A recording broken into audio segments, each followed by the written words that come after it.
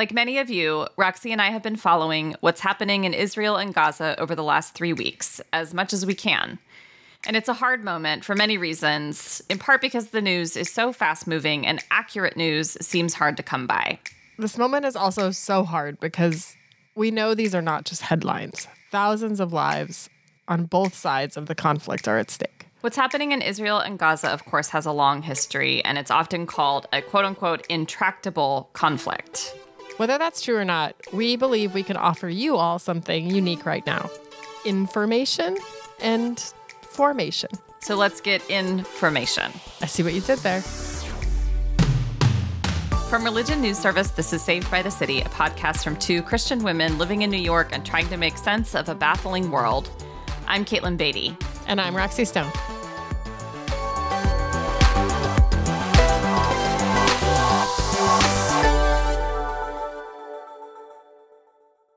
I'm Paul Brandeis Rauschenbusch. The State of Belief is a weekly podcast with a potent mix of spiritual wisdom, political strategy, and hopeful commentary. In a series of inspiring conversations celebrating our diversity and bringing us together to, in the words of the great James Baldwin, achieve our country. The State of Belief, where religion and democracy meet. Distributed by Religion News Service Podcasts and available on your favorite podcast app.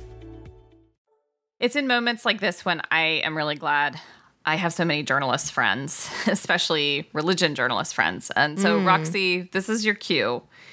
And this is a tall order, I realize. But we would love for you to give us an overview of what has been happening in Israel and Gaza over the last 3 weeks. Okay.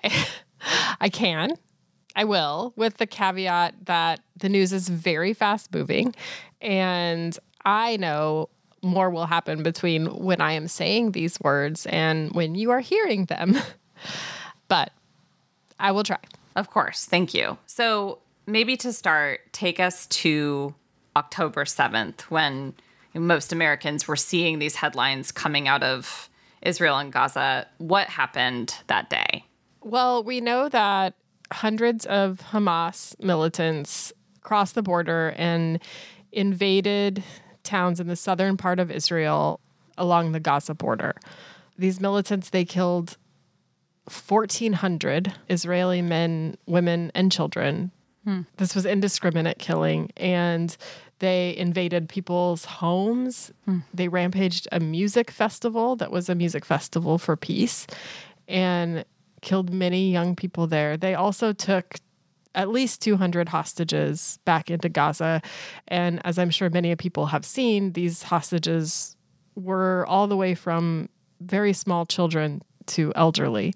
And those hostages, as of this recording, are still being held. And just to be clear, who is Hamas? What do we need to know about this group? Hamas is an armed Palestinian militant group.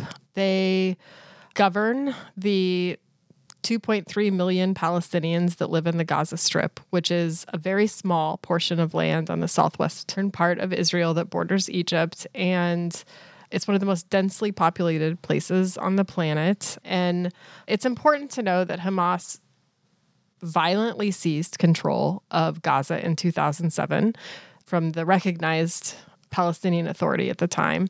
It's one of Palestinian territory's two major political parties, whereas the other one is sort of a more moderate party. I think what's really important, the majority of Palestinians who are under the age of 20, by the way, more than half of the Palestinian population is under the age of 20, they don't want Hamas. They see Hamas as dangerous and militant and as terrorists and as not good for Gazans ultimately and for Palestinians. We see Hamas, they've carried out suicide bombings. They've sent rockets into Israel for years. They do not want Israel to exist in the Middle East. And that is their stated goal. There's a lot of fear and anger and hatred toward Hamas, both within Israel and within Gaza. That's super helpful. So going back to the events of October 7th, there's this horrific loss of life, just seemingly indiscriminate killing of civilians. What happens after that? Well, there's a lot of outrage globally, as well as obviously in Israel. And Israel vows to retaliate. And so they launched airstrikes into Gaza. They've been preparing a ground strike. They've also told Palestinians in northern Gaza to evacuate and go to the southern part of the country. So hundreds of thousands, some have said 1 million Palestinians are on the move. They've been displaced. And again, it's a very small strip of land. So there's not anywhere for a lot of people to go. And the airstrikes have already done a lot of damage. Many thousands of Palestinians have been killed, most of them civilians. A hospital was hit, an Anglican hospital, and there's a lot of blame going back and forth over whose rocket hit that hospital. An Orthodox church, the third oldest church in the world, was hit. We know that also Palestinians they don't have a lot of food, they don't have a lot of water, electricity is hard to come by, internet is hard to come by. So there's also just a lot of concern about humanitarian aid and how to get it across these borders that are very closed down. So it sounds like, obviously there is so much outrage and grief over the loss of life, over these terrorist attacks from Hamas on October 7th. And also there's this recognition that Palestinians who are not aligned with Hamas are meanwhile suffering in this very tiny strip of land because of this conflict. This is an issue that people have a lot of opinions about, and it's something that is not easy to navigate. And as a religion journalist, there is a lot of religion tied up in this too. And we're seeing a lot of people, here in the States that, as we cover this, there's no easy way to talk about or to cover this war and without inflaming a lot of tensions. Yeah, and it also seems important to say that there's this long history of conflict in this region that spans 2 centuries. And so part of what we're seeing is people understandably having very strong reactions and feelings about what is happening without always understanding, how did we get here? None of this happened in a vacuum. There's a reason why this is happening and why things feel so flammable. All you have to do is go online for 5 minutes right now to see that there are a lot of feels about what's happening without people having a lot of information. As credible of a news journalist as you are, Roxy, and I know you're drawing on credible sources like Religion News Service, which is covering this conflict daily, in part because there are these religious dimensions to the story that need to be drawn out.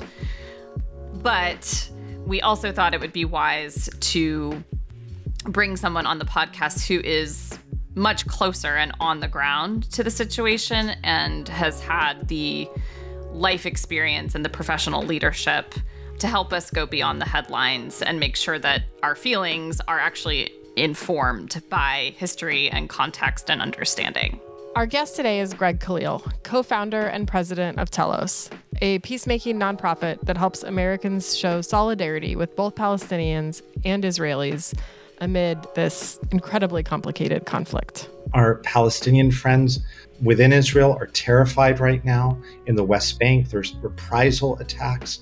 I think most of our Jewish friends are feeling incredible trauma, not just in Israel, but around the world. This is the deadliest massacre since the Holocaust.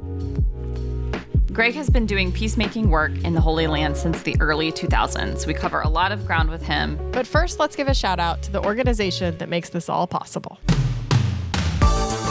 Religion News Service is an independent, award-winning source of global reporting on religion, spirituality, culture, and ethics.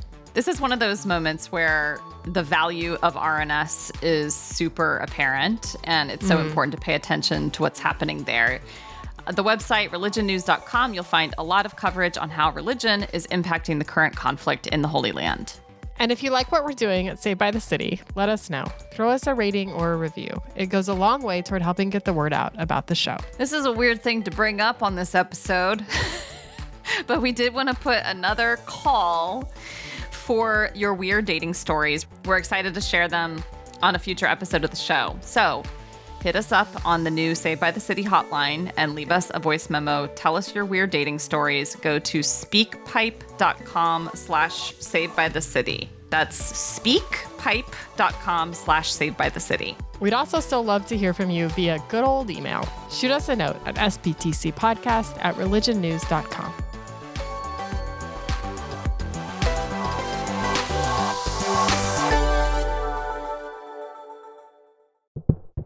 When you hear the word land, what images come to mind? Your local garden, the environment, Mother Earth, 40 acres and a mule.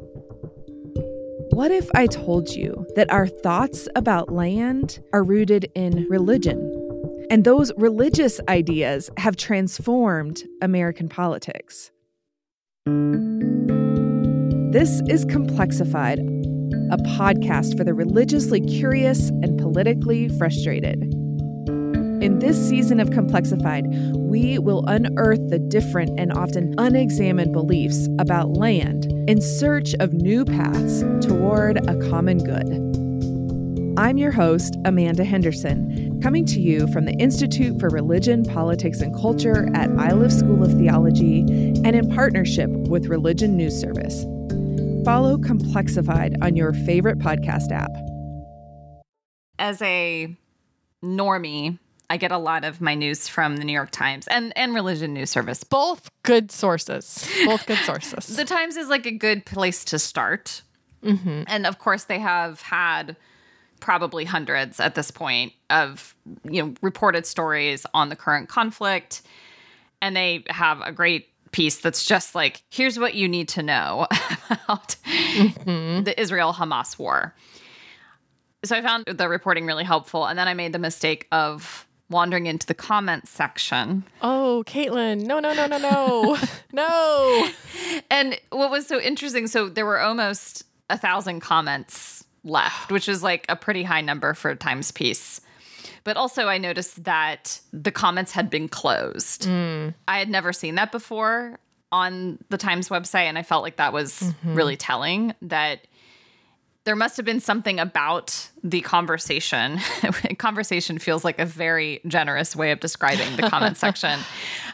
Something about the discourse in that section that just captured these incredibly intense debates among Americans who are following what's going on. And it really just underscored for me how hard it is to first know what is true, because even people in the comment section were taking to task the Times for the way that they were reporting on this. Right. But also this immense pressure to figure out, well, which side am I on? What is the accurate view of this?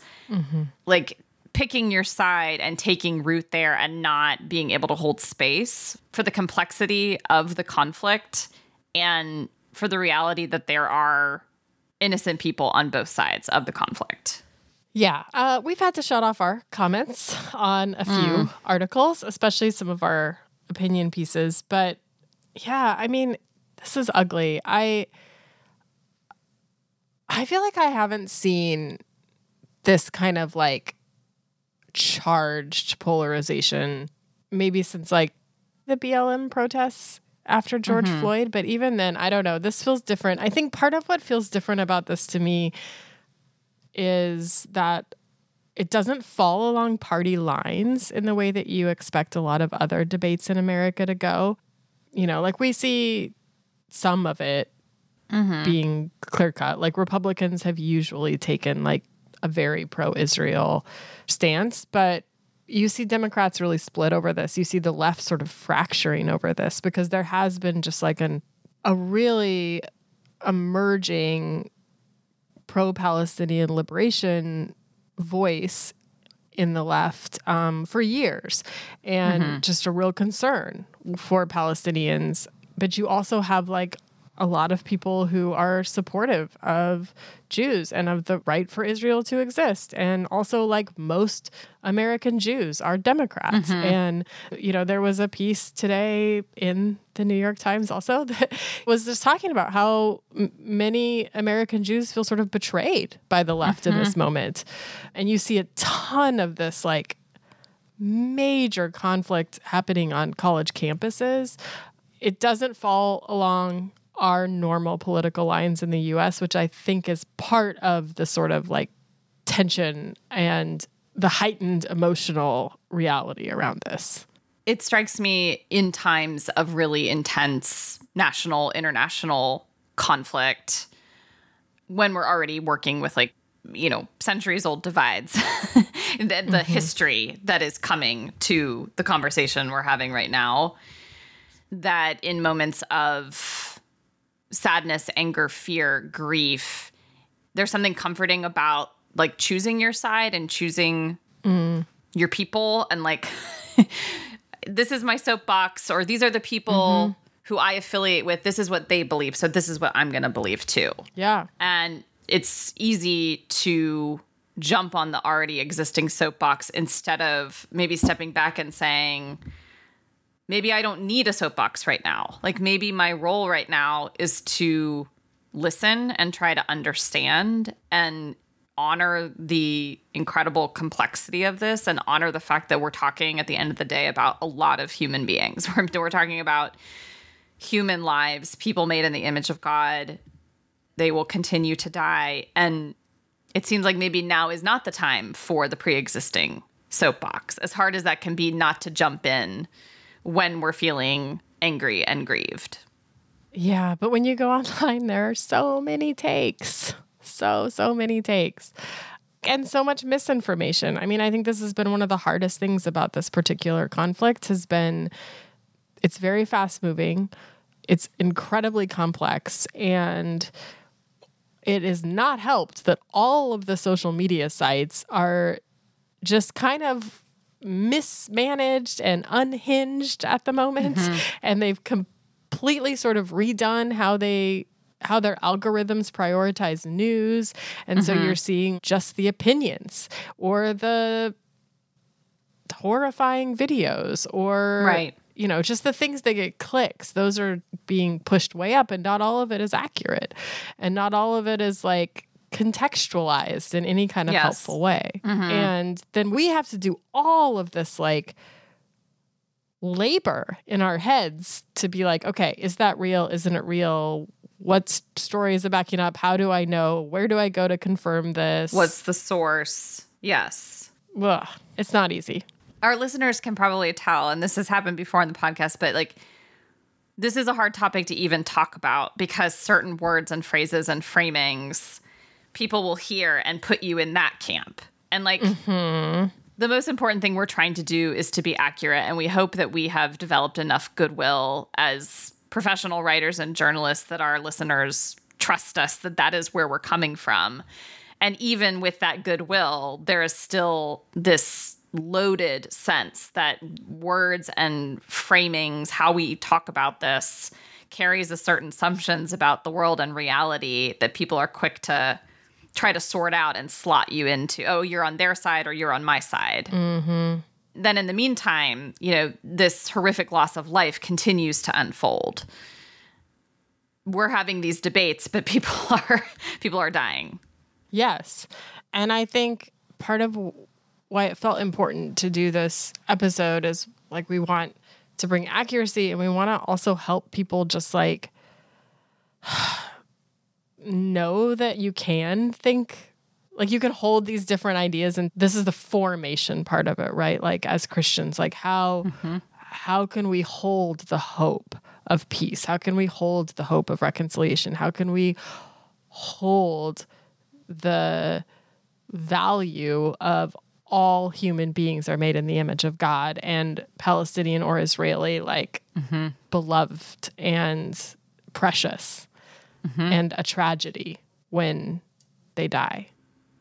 Now we're preaching. We should hand the mic over to Greg and let him preach instead. Exactly. But one thing I was really struck by in our conversation with Greg that's coming up, he cautioned people to recognize that your Israeli friends, your Jewish friends, your Palestinian, your Muslim friends, or even just the people you might be following online and trying to pay attention to, they are all really raw right now.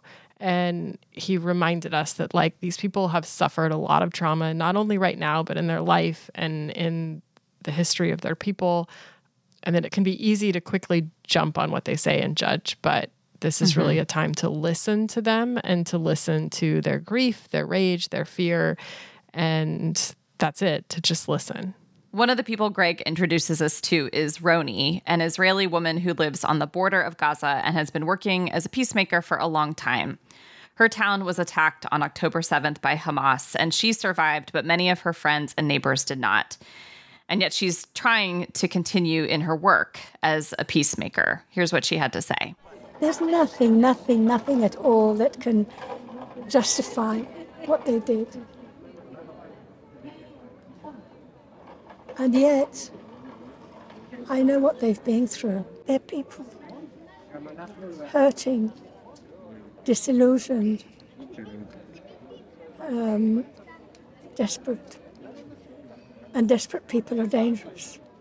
Roni is the kind of person that Greg and his organization Telos works with, both in Israel and in the West Bank and Gaza. And that's, again, part of the reason we really wanted to talk to Greg. Telos, the organization that he co-founded, they consider themselves to be pro-Israeli, pro-Palestinian, pro-American, and pro-peace.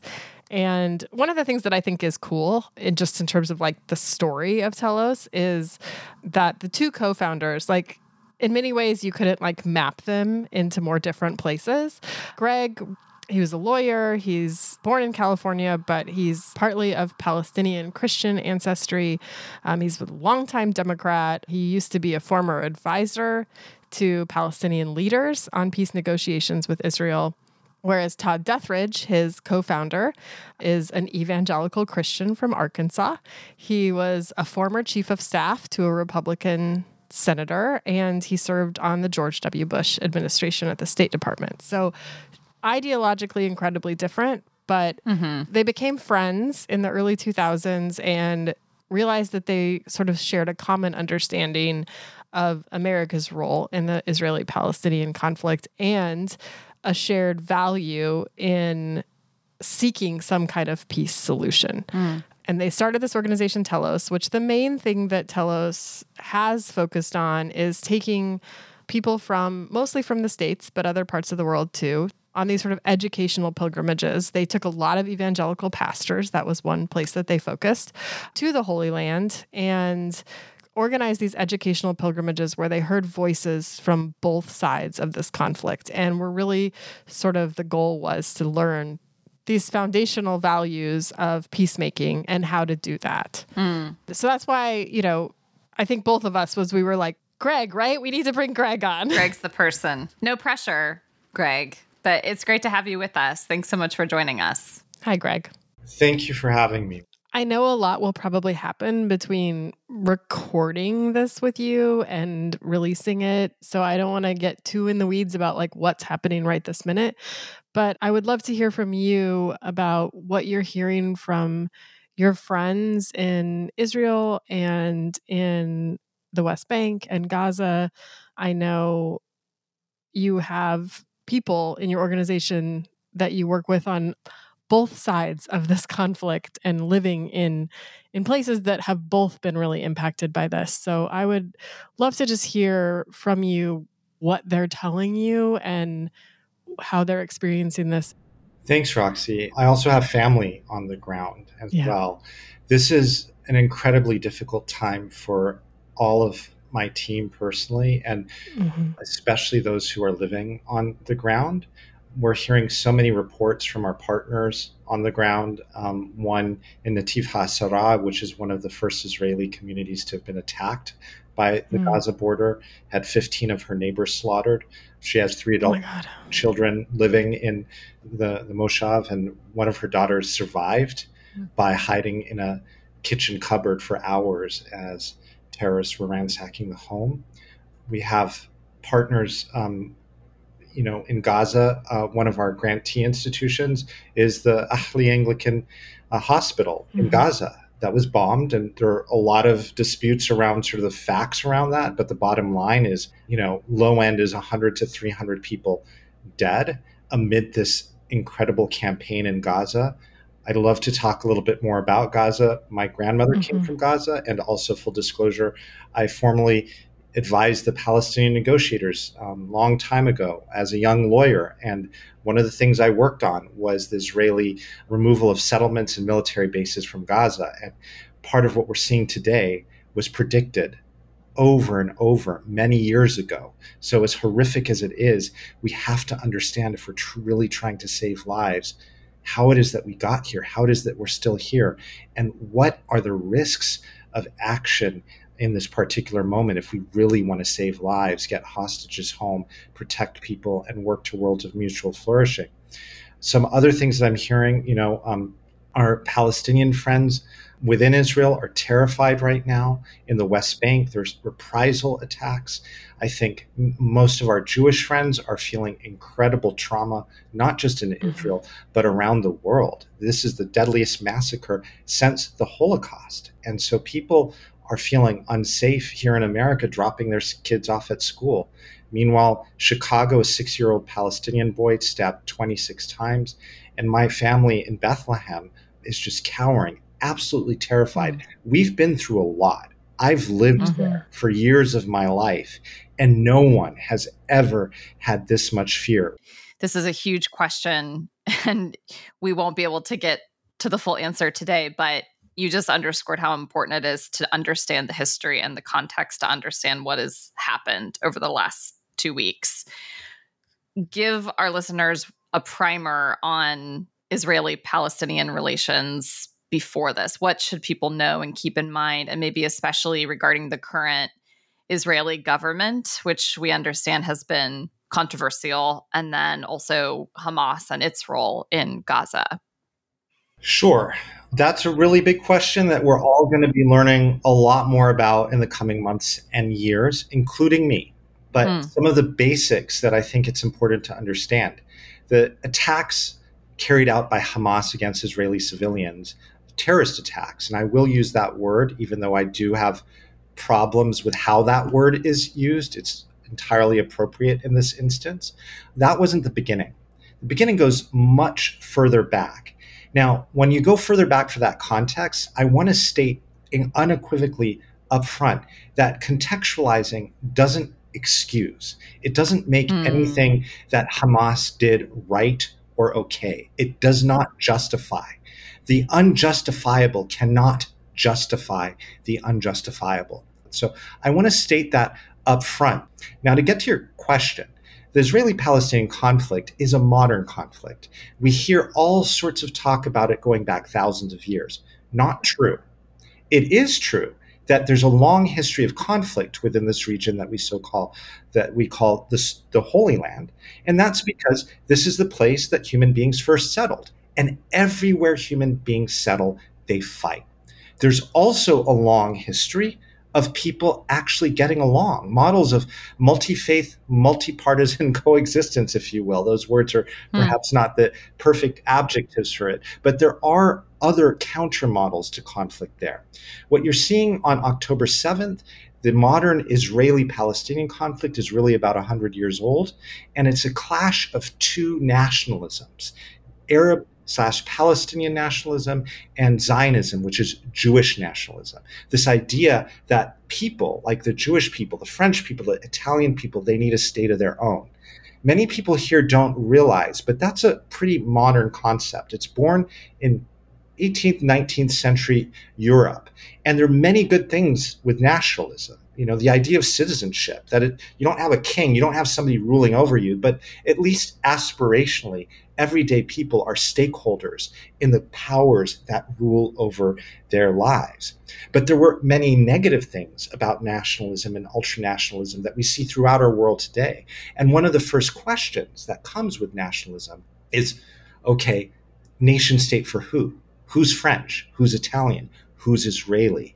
And this is the big sort of real underlying tension in Israel-Palestine, that this region, which historically had populations, local Jewish, Christian, Muslim populations in this place called Palestine, never a state, but a region, with localized identities. Suddenly, the people there kind of were turned against one another once Zionism was born and a Zionist movement to create an Israeli state there, and came into conflict with Arab nationalism at the end of the Turkish Ottoman Empire. So maybe that's a little further back than you wanted to go. But one last piece of context coming into here that's incredible, and then I'd like to speak a little bit more about Gaza, is the fact that what you had happen over the last 75 years, like since the birth of Israel in 1948, the birth of Israel was accompanied by something called the Nakba, or catastrophe for Palestinians. This is really important to understand how your Jewish and how your Palestinian Arab friends are reacting today. So this was an historic moment for Jewish people 3 years after the last concentration camp was closed. Israel arises as a new nation state and the birthplace of Judaism. But for Palestinians, more than 3/4 of the local Palestinian population, Muslim and Christian, was kicked out, expelled from their homes. There were massacres by Jewish militias, and they were never allowed to return. Gaza, this little tiny area on the Mediterranean Sea, gorgeous area, rich history, second most significant library outside of Alexandria in antiquity. Want you to know the good stuff about it. But what you need to know, in 1948, in a period of 3 months, its population tripled. 80,000 people had to host 200,000 refugees from what became Israel, many of them from the lands where the massacres on October 7th occurred. And the last 17, 16 years, really, they've been closed under an almost total blockade. And so the context here is this impoverished, battered population has been living under a really brutal reality for the last 16 years. And the Palestinian people in general have been living without sovereignty, right? It doesn't sort of excuse the incompetency of their leadership, but they've been living in a situation, controversial word, but if you look at Amnesty International, Human Rights Watch, Beit Salem, an Israeli human rights organization, apartheid, where Israel controls one population living under it. And so there's this reality, this structural reality there that, again, doesn't excuse what happened on October 7th, but is important to understand if we want to get out of this mess.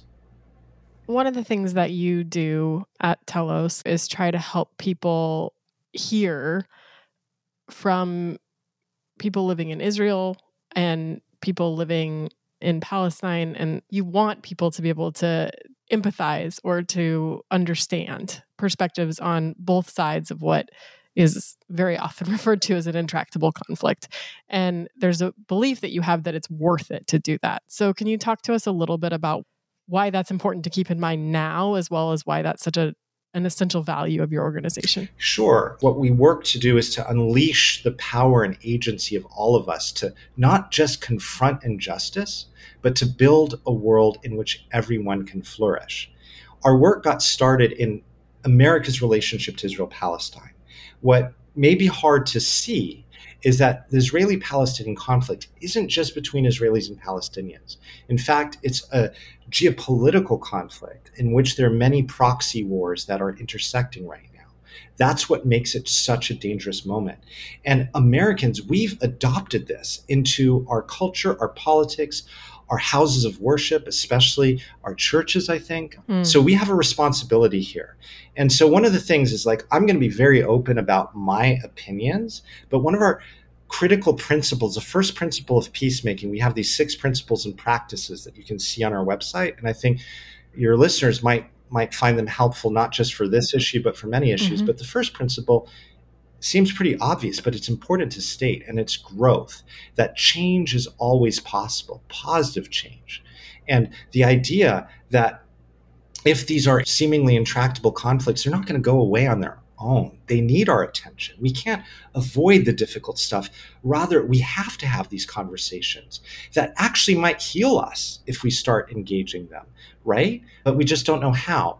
There's a pastor in Bethlehem named Mitri Raheb, and he has a great quote about this. If you don't take anything else from this podcast, take it. He said, "Hope is what you do." This idea that hope is not an emotion or an adjective, but it's something active.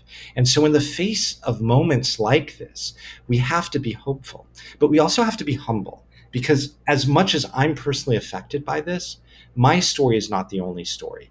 Justice would not be getting freedom for my family who live in Bethlehem in a horrible situation if it meant that the tables were reversed and that their Jewish neighbors were living in a similar situation now. We need to be working for a situation in which everyone flourishes, has the security, dignity, freedom, equality, justice that all people deserve, both Israelis and Palestinians. And that's not all lives matter. I mentioned a friend who had her neighbors slaughtered. Her name is Roni from Nativ HaSarah. And she puts this in very, very compelling ways before this October 7th, as well as after. She asks the question, how can I deny my neighbor what I know is necessary for myself? She asked that question living on the Gaza border when 2 million people, 50% children, 80% refugees, were denied basic rights and the ability to leave. And for your skeptical listeners, I want to quote her about something else. I'm paraphrasing here, but she said, okay, you're the one who calls me naive, but you're the naive ones to think that we can keep doing this to each other and produce any other result. And that's the fact of the matter here, is what you see in Gaza today was an absolute surprise. It was a failure, a massive intelligence failure, of military intelligence. But it was also predicted for years, not just by me, but by President George Bush, Secretary Condoleezza Rice, Tony Blair, the Israeli Shin Bet, which are their equivalent of the CIA, all sorts of people. When you create these situations of structural violence, one people ruling over another, nothing good will ever come out of it. And so my concern today is like our response to this. We're stepping right into a trap. We're stepping into a big trap right now. And the response is how we got here. This is not how we're going to get out. And so we need to pay attention. I want to ask your listeners, if there's still fighting going on, call for a ceasefire. It's not the answer. Ceasefire isn't going to bring hostages home. Ceasefire isn't going to solve the root causes, but we need to act wisely in a way that is going to prevent further unimaginable harm. You mentioned, Greg, the proxy wars that are connected to this conflict and how those proxy wars have spilled into American life and our churches and communities. And we see that so strongly and so discouragingly on social media, which these platforms are spreading a lot of misinformation. They're obviously incentivizing content that is not based in fact or accurate reporting, but is fueling rage, anger, hatred, which gets more clicks. So for people who want to respond responsibly and be informed, what would you recommend? How do people engage and find accurate information when there's so much misinformation out there? Aside from ceasefire, the first practice of peacemaking is listen to understand. Okay? This is really critical. There's a wonderful quote from the theologian Paul Tillich. He says, love's first act is to listen. It's not the last act, but it's the first act.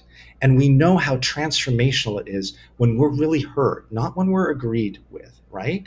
And so I mean this on a personal level, that in the relationships in our lives, when you have people like me who are really suffering and not, emotionally fully present right now, one of the things that you can do and learn is just really deeply listen. Right? But it's also listening to this conflict. There's a lot of complexity. We talk about proxy wars. Maybe some of your listeners don't really know what a proxy war is. Ukraine is an example. US and West is fighting Russia in Ukraine. We're not fighting Russia directly. But in Israel-Palestine, there are a number of converging interests right now that I don't want to get lost into in this question because we can learn about that later. But my point is, this is a marathon, not a sprint, this marathon of listening. The second practice of peacemaking is one that I think will also be very helpful to your listeners right now as they navigate this. And so that practice is hold competing perspectives in tension. There's a wonderful quote from Niels Bohr, the quantum physicist. I think you guys will love this because he said, and he was describing the subatomic world. He was the pioneer of quantum physics. Niels Bohr said, the opposite of fact is falsehood, but the opposite of one profound truth, may very well be another profound truth. And it's so important when you're listening deeply to recognize that what you're feeling and what you know to be true, it doesn't mean the person who's speaking is lying. They may actually be speaking truth too. And so in this learning process, we have to be able to hold that multiple perspectives are valuable if we're working towards mutual flourishing, that many things can be true at the same time. Unfortunately, 10/7 is ushering in a new era for all of us. Our Jewish friends will never be the same. Our Palestinian and Arab friends will never be the same if this hopefully ends tomorrow. And it won't. But this is likely going to become something much greater. So for those who are not well informed, sit back and listen before you speak. We have resources that we're putting out that you can use, and there are a lot of other organizations that I'm happy to direct folks to as you learn to be active, but really keep that posture of listening, remembering that love's first act is to listen, but not the last. This is going to touch on some of what you've already talked about, but I do think that in the last 2 weeks, we've seen a lot of maybe binary thinking where it's like, if you show support for Israel, then that means you're against Palestinian liberation. If you show support for Palestinian civilians, then that means you're anti-Semitic. And I mean, we're seeing this at like all kinds of levels where there's just a lot of anger. And I mean, I'm talking about the States, which I know is its own world. It's not the whole world. So, but I think for a lot of people that leaves you feeling helpless, like you have to pick a side or something. So how do you think about it, and how are you all encouraging people to sort of to keep a nuance and to avoid this binary thinking, and also maybe even how to engage with people who are in that space that are feeling very raw and very like defensive about their position? First, understand that your friends and family who are feeling raw for a reason. Put yourself in their shoes. And your job is not to convince them, especially if you haven't lived their reality. And so they're speaking something that may feel very difficult for you to receive and may, in fact, be contrary to your values, not just to your beliefs about objective reality. But they're coming from a place of deep trauma. And for Palestinians and Israelis, that trauma goes back generations. So I just want you to give your friends and family grace, and to also give yourself grace in this process as you're growing, as you're learning, as you're listening. I think what's helpful for us, the principles and practices of peacemaking, however, provide a framework, and you may have another framework that has some level of accountability to a set of values and questions that can help guide us. And so what I mean by that, for example, is the third principle of peacemaking, this framework, is justice. I'm here in Selma, Alabama today, literally at the foot of the Edmund Pettus Bridge. And justice for Dr. King, he said, peace is not the absence of tension, but the presence of justice. He was linking these concepts. And so I'm bringing a concept like that in because it's important to think that like one of our tendencies is just to completely step out and turn away. But this is something that we're implicated in. The Israeli-Palestinian conflict would not exist today were it not for the role of the U.S. in a way that didn't promote mutual flourishing of Israelis and Palestinians. The Israeli-Palestinian conflict would not exist today were it not for a theology born in the church many hundreds of years ago that has shaped how the European church has engaged the entire world, including America, in horrible ways. Now, that's not the only witness. There are so many witnesses here, like at the foot of the Edmund Pettus Bridge, of so many people like John Lewis and Dr. King who walked across this bridge and showed us what good trouble means, what it means to live out our values. But sometimes it's really hard to ask those questions. So I don't want to come off with a hard pitch for the principles and practices of peacemaking, but I do want to mention that having a tool that allows us to look back at our values, remind us what are we pointing towards. The sixth principle, mutual flourishing, or what I would use in my progressive political circles, I would say, systemic justice, not systemic injustice, but what does the world look like when our laws, our culture, our attitudes, our institutions conspire to maximize human agency, security, and flourishing? That's a world that we're working for. And that is actually, I believe, possible. We've seen such transformation. It's hard for me to preach this in this moment because I believe we're going into a place that is so much darker. Right. But even in places like Rwanda, here in the US, even though we're still going through difficulties, in Israel, Palestine previously, there is transformation. And that transformation happens when good people of goodwill who know they don't know everything, who aren't trying to be heroes, who aren't these big ass celebrities, whatever, but they're doing the work. And that work means really understanding how to live out their values, not 100 years from now, but in the current moment. I was talking to a Palestinian in the West Bank this week for a story, and I asked him if peace or a two-state solution feels more hopeless or further away than ever right now. And he said no. He told me that now is the time to make peace. He said right now everyone really has gotten the lesson that security is not the answer. It's not going to work. What do you think? I mean, you've been in this for a long time. As people are imagining like what could be, or if they're even thinking like, what do I even hope for here? Is there a two-state solution or any kind of a solution that feels anywhere in the realm of possibility at this point? I don't know.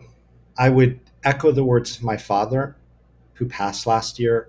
I have to tell you a couple words about him. I know I'm answering all your questions way too long, but this is one of those moments you can edit me out.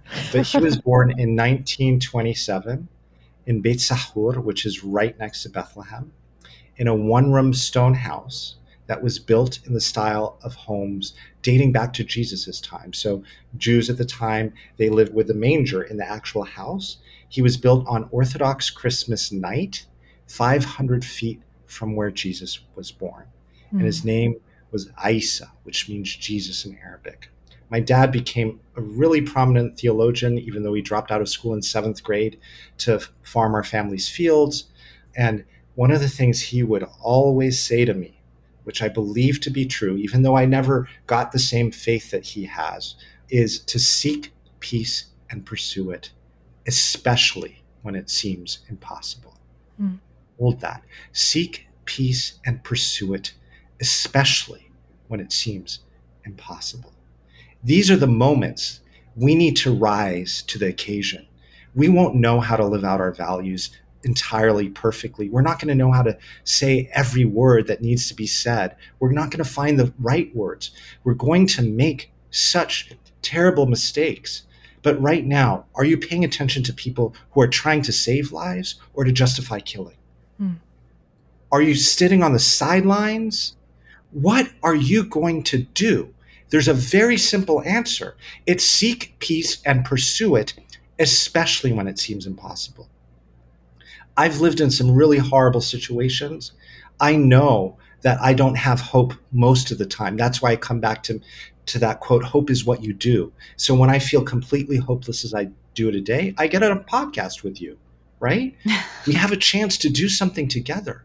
This is a moment in which people are asking these questions. This is a moment in which the world is transforming.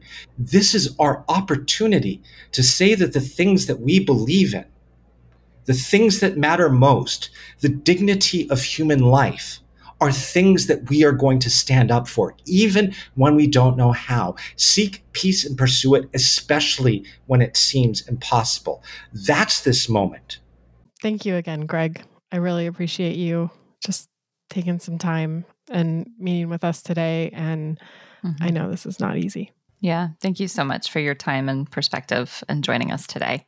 Well, thank you. And thank you for listening and caring. I mean, that is the first step to actually building a world that may be better for all of us. And we still have that opportunity. Saved by the City is a religion news service production. The producer is Jay Woodward and the consulting editor is Paul O'Donnell. We get production assistance from Elizabeth Joy Wyndham. Chaz Rousseau put together our look and Martin Fowler wrote our theme music. We are Roxy Stone and Caitlin Beatty. Thanks for listening.